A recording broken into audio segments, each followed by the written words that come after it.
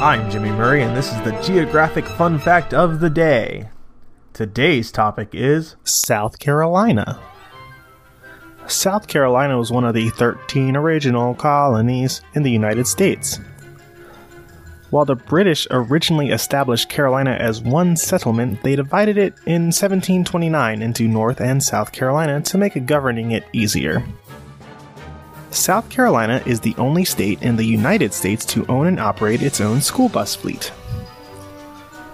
Shaped like a triangle, South Carolina's land area of 30,109 square miles makes it the 11th smallest state in the nation, and definitely by far the smallest state in the Deep South. It would fit inside Alaska, the largest state, 21 times. Hilton Head, an island off the coast of South Carolina, attracts over 2 million tourists every year. The island is named for Captain William Hilton, who discovered it in 1663, naming it after himself.